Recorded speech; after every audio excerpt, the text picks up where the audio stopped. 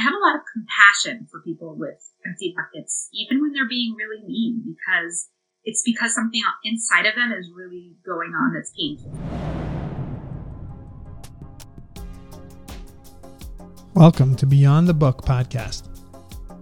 I'm your host, Aaron Wogelenter. Each week, I invite you to take a journey with me to take a look at what happens beyond a range of books and what inspires some of today's great Jewish authors. If you're an author, or if you know an awesome author who would like to come on the show, please reach out to me at info@intentionaljew.com. Speaking about Intentional Jew, this podcast is sponsored by Intentional Jew Podcast Network, the greatest Jewish podcast network creating great Jewish content. We're always updating and adding new content, new shows, so check it out at intentionaljew.com. A massive thank you to Shuey Haber from Mosaica Press, who just helped me get this podcast up and running, and he's helped us out, and he's given us, to my listeners, a 10% off code. So if you purchase a book from mosaicapress.com and use the code BEYOND10 at mosaicapress.com, you can get 10% off the code, and I'll put that in the show notes and description, so it's easy to use that code. Again, the code is BEYOND10. for 10% off. If you'd like to get in touch with our guest today, you can find her at Sarah the Bucket Filler on Facebook and Instagram, and you can find her at sarahthebucketfiller.com. And again, you can purchase the books there or on mosaicapress.com. Today's guest is Rivka Fishman. Rivka Fishman is a teacher, and as a teacher, she noticed that something is not right when it came to children being nice to each other. So she wrote a book. She wrote Sarah the Bucket Filler. She's trying to solve this problem at its core. In short, the message is that kids aren't nice to each other when they aren't happy inside. She's taught elementary school, middle school, and teenagers and adults for over 17 years. She currently teaches and is a special programs coordinator at the Torah Day School of Houston. She spent many years researching and implementing effective ways to minimize fighting between children, and now coaches schools and parents and runs workshops to teach parents and teachers how to bully-proof their children. So if you have children, or you're an educator, or you're a bully, then this may help you with being more kind to others and becoming a happier person. You can follow Rivka on Instagram and Facebook at Sarah the Bucket Filler. So without further ado, I bring you Rivka Fishman. Hello, Rivka, and welcome to the show. Can you give us a background and a little bit, bring us up to speed of what is the book, Sarah the Bucket Filler, and what's the message, the important message that it's trying to give over to its readers? Sure. So Sarah the Bucket Filler teaches kids to be kind and to stay happy. And these are both such important things always, and definitely right now. I was a teacher. I've been a teacher for 21 years now, and it was always frustrating for me when I saw students not being nice to each other.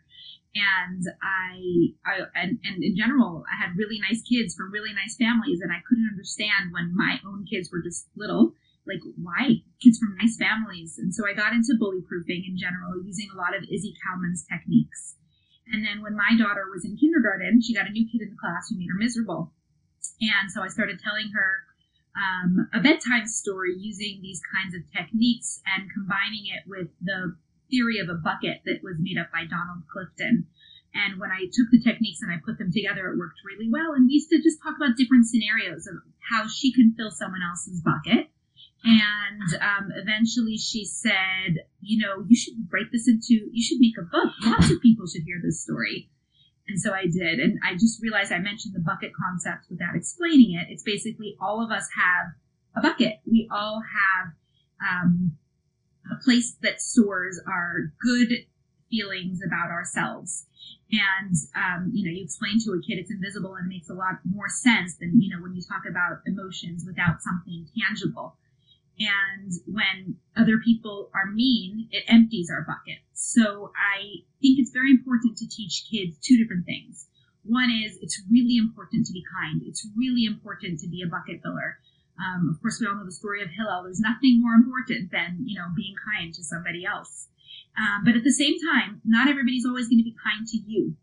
And it's important to keep your own bucket full, even though other people are not going to always be nice to you. And it's important in that case to realize why the other person is being mean. And really it's because their bucket is empty and it's not you. There's nothing wrong with you. You're not a horrible person.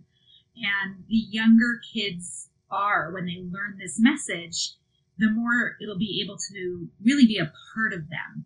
And we'll end up with a lot of, healthier adults as a result, I hope. Cool. So the inspiration for the book was your daughter. Yeah, totally. Mm-hmm. So I'm curious, is that why it took on like the form of a young girl's book?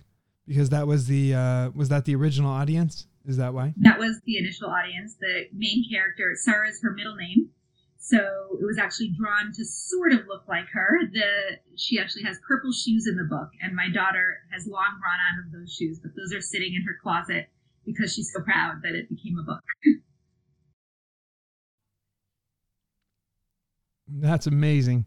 Were there any experiences beyond raising your children that also inspired you to write this book and to have this message be spread? So really, as a teacher, I felt that there was a need for it, which is why I already had the tools to be able to work with my daughter on it and then learn more things to be able to help her, because she was on the younger side of what I usually was dealing with. I taught fourth grade for many years, and she was in kindergarten at that point. So that was really, as a teacher, what I felt was needed. Cool. Do you think that there's also correlation between being happy and also your religious complacency or religious happiness? I always find that more important than the religious, rules and the laws is to be happy with what you're doing. So do you find also that this helps children and teachers really spread that a religious message as well? For sure. I think that you're right, that when people are happy, mitzvahs aren't as challenging. Maybe I could put it like that. But at the same time, happiness is super important, and trying to help our kids is very important. But boundaries also help our kids stay safe. That's not really a topic in my book, but I do think it's important to add that there. That when kids have boundaries, it's they feel safe. They feel like, okay, I'm on the top of the building. I could fall off, but it's okay. There's this guardrail here that my parents put for me so that I know how to feel safe. And kids in general, when parents have not restrictive and, very tough boundaries in a very critical kind of way, but when kids have set boundaries in a happy way, they feel safer. Cool. So you think it's both as well. And in terms of who can learn from this and take this message, really it's bigger than just the book. You're saying that it's both the bully and the bullied can learn from this, right? For sure. And it's important to realize that almost every bully doesn't see themselves as a bully. They see themselves as a victim. And when we can help them learn these skills and when we can help the other people learn the skills, it stops. So I have a video where I demonstrate with my daughter and a friend of hers how when you respond to somebody like a friend when they're being mean to you the same way that Sarah does at the end of the book, it actually stops it from becoming a huge fight. So even the bully doesn't feel like a victim anymore because nobody's fighting back. The other person is treating them like a friend. And so it really, neutralizes the situation from all ends. So what are things that you hear in your profession that are just bad advice? To be more specific, like if you're the parent of a child, what are things that you could do that will be detrimental if you hear that your child is bullying or being bullied? What are the things that you should stay away from doing as like a reaction to the news? So there's a range of things, and I want to just tell your listeners that if you said any of these things, don't worry, you didn't ruin anything forever. So I'm going to list a number of things, but still it's, don't feel terrible about it. The first thing is, oh, come on, just ignore them. In boys, it might be man up. Just, come on, be a man, be a big boy. This is ridiculous. You don't have to cry about this. it's really important to validate what the child is going through. They need to know that you're there for them, but you have to validate it without making it into a bigger deal. Because at the point at which they see that their parents think this is a big, huge deal, and by big, huge deal, it's usually like, I'm going to go to school and speak to the teacher. No one's allowed to talk to you that way. Also something that you should not do. They say, wow, I thought this was a little problem. And the way my mother's reacting to this, now I realize it's a really, really big problem. And so it can become a lot worse when parents either say, oh, just ignore it, or when they make it into a much bigger deal than it had been before. One more thing is when parents try to fix the world for their child. There's a very, very rare situation where actually removing the child from a class, from a school is necessary. So I'm not saying it's never necessary, but it's not like the first thing you go to. And so that's another thing. Learning resilience is important. In this past year, I think that we all learned how resilience is going to get you through a lot. So starting them young without, while still making sure we understand what they're going through is important. Did you find that this year you had to deal with bullying within families more because kids were home with their families? So there was a dynamic of like the bully just took it out on his family? Not so much in the calls that I've gotten. Most of my calls are from teachers. I found with my students and phone calls that I've gotten from teachers that when everybody first got back to school at the beginning of the year, for those of us who were lucky enough to be in the classroom, there was nobody being mean. Everybody was just so happy to be with other people. Right. And then now, as things go on, I feel like the stress and anxiety of the year of the world that is really there has not been necessarily bringing out the best in everybody, not adults and not kids, sadly. And so there's a lot of work to be done. And but we know how to do the work, so we'll continue to do it. Wow, that's a terrific point. It's a good thing I'm talking to you because I thought that I have a 7-year-old daughter, and when she went back to school this year, I thought that it was a great time for her to, change the narrative and get back on. If there were any dynamic issues in the classroom, then when she got back, she would be able to change that. And you're saying initially maybe, they're so excited to be back, but then there's this period where the initial period is gone, and now the kids are, there's like a lot of stress at home, and maybe it doesn't lend to an easy time with being bullied or bullying, either one. That's a great point.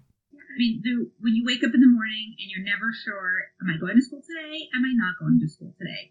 Am I going to hear about somebody close to me that's sick? Am I not? Are we going to have to go get tested? Or are we not?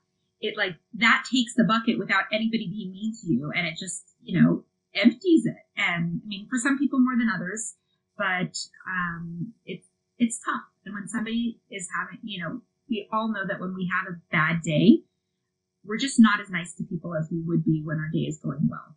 So I have a lot of compassion for people with empty buckets, even when they're being really mean, because something inside of them is really going on that's painful for them. And I think that when parents and teachers and anybody really can look at the person being mean with compassion, we can help them a lot more than when we, want to jump to just kick them out of school or when we want to punish them.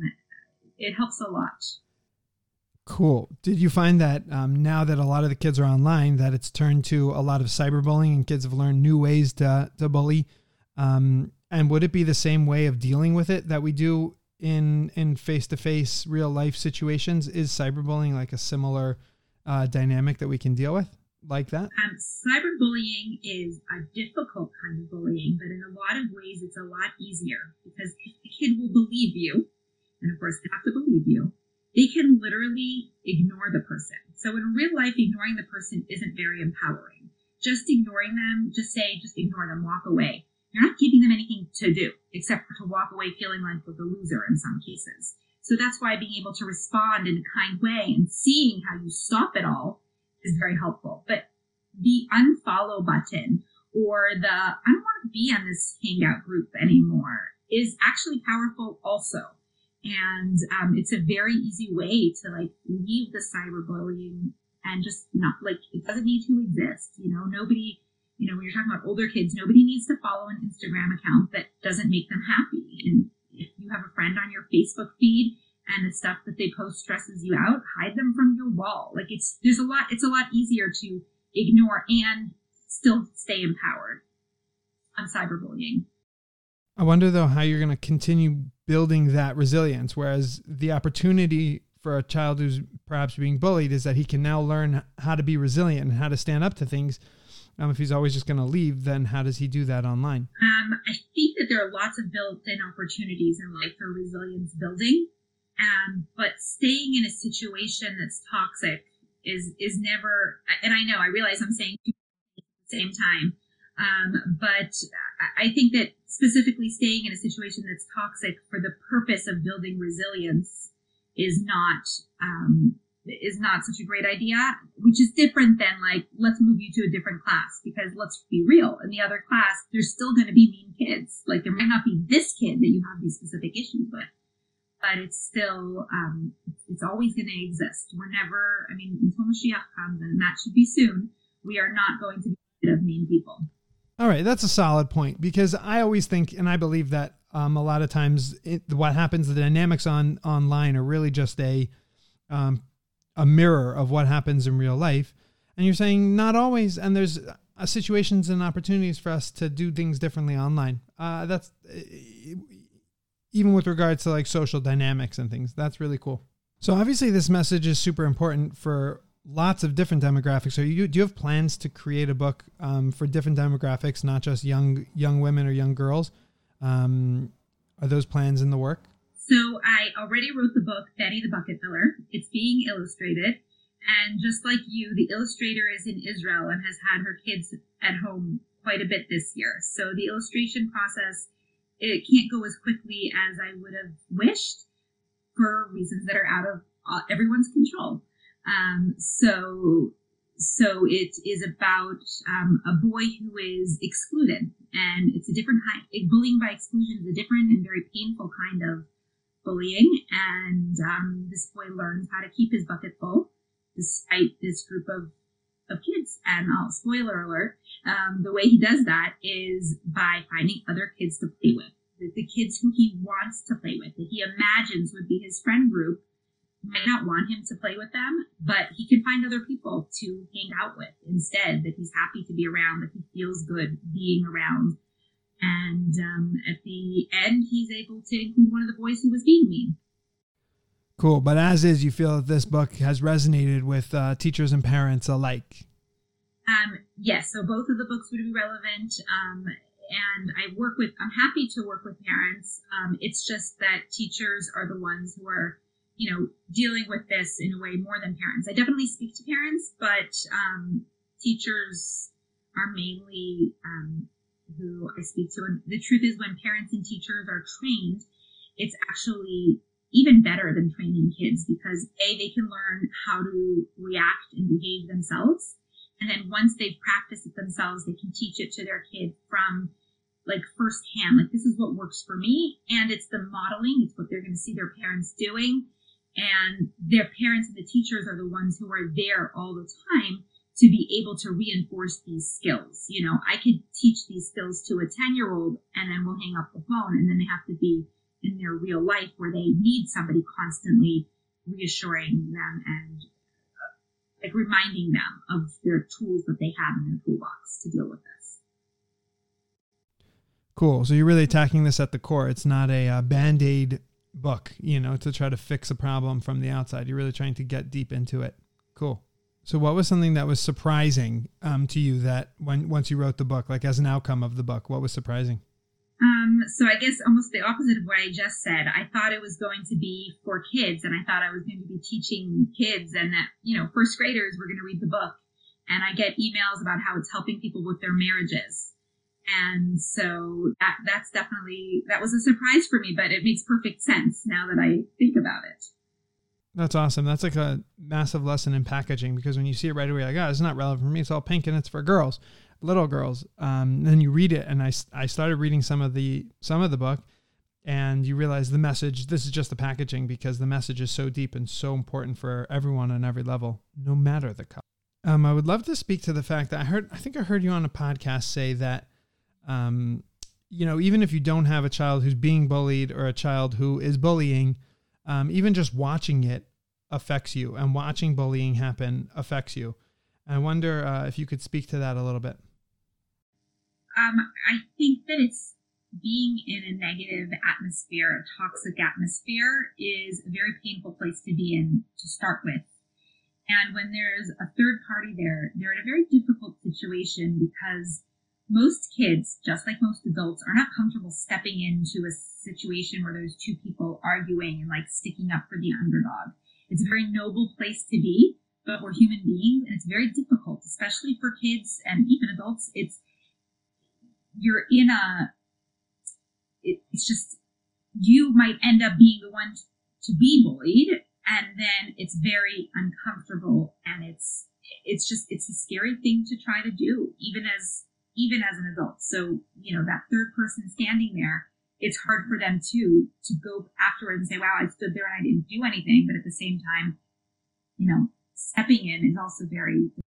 That's fascinating. Do you see a difference between parents and teachers in dealing with it? Because sometimes parents don't see the bullying. They just hear about it like third hand or second hand. And, but yeah, the teachers are in a different position because they see it. Maybe they see it in the classroom. So the interesting thing is teachers almost never see the bullying either, because kids are smart and they do it when teachers are not watching. When they do, it's super important to step in. It's never okay for a teacher to be too scared to step into a situation to fix it. It's more the other kids that have a hard time, or for a teacher when there's two teachers in the teacher's lounge arguing to step into that argument. That's what's complicated. But definitely teachers need to step in. And when parents have to step into a situation, they have to be more careful, because, oh, let me just call her. She's my friend. I'll tell her what her son is saying, and then she'll want to stop him. It's going to blow up in your face. So it's a little bit more complicated for a parent, unless it's between her own two kids. But when you're a teacher, it's your job to fix the situation between the kids. But when you're a parent and something's happening to your kid, what you need to do is you need to give your kid skills and empower your kid and let the teacher know what's going on so that he or she can look out for it. But know that it's more about helping your kid know how to react in the situation, because the only person you can control is yourself. And if you think you're going to fix the way the other kid is behaving, it's not happening. So I'll end with this question. And if you could get your book in front of a demographic or even a specific person who wouldn't have read your book otherwise, who would it be? That's a great question. Maybe whoever is in charge of curriculum for schools, but like overall curriculum, so that they could get it to be part of the curriculum in many schools. I guess I'm trying to think of somebody fun and exciting, but it's not coming. I think that's an exciting answer, because it shows where your head is. You're not interested necessarily in just dealing with this as like a Band-Aid or one kid at a time. You're trying to make big, huge inroads in the education system, that we can help solve this issue of bullying. That's amazing. Okay. All right. Thank you so much for joining us. This was a really interesting conversation. It was cool. I learned a lot about bullying. Thank you for having me. I appreciate it. So thank you. Thank you for joining us. Thank you for listening. I hope you enjoyed. This project is a creative project of mine, and I want to know that it resonates with people. The best way to speak to me and to let me know is by subscribing to this channel on Apple Podcasts or Spotify, listening, finding me on YouTube, Beyond the Book YouTube channel, and leave a comment that you enjoyed it. The more feedback I get, the more I'll do. And if you enjoyed it, even just a simple liked it works for me. We'll see you next week on Beyond the Book.